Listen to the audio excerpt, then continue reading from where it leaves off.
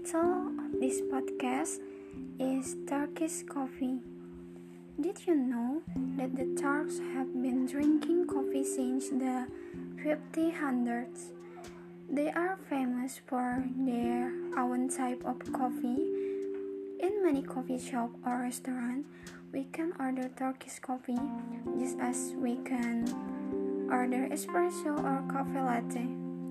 Turkish coffee is made from ground coffee, which is like small pieces of ground sugar and other species are added to this base, and then everything is put in a small saucepan of cold water.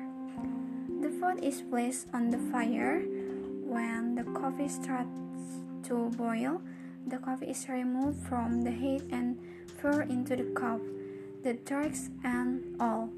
If prepared properly, there will be lots of small bubbles at the top, while most of the coffee grounds will be at the bottom of the cup.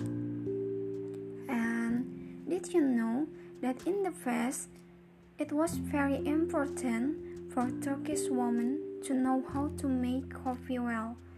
Whenever coffee is served in an important situation, everyone is watching it now being served. If not served well, the hostess will lose face. Thus, young women are trained in this art before they marry. Some men even choose the woman they marry based on the woman's coffee tastes. It's very unique. Even today, a young woman may be asked to make and serve coffee to her future in-laws to prove her skill as a wife. Then, what if she doesn't want to get married? It doesn't matter.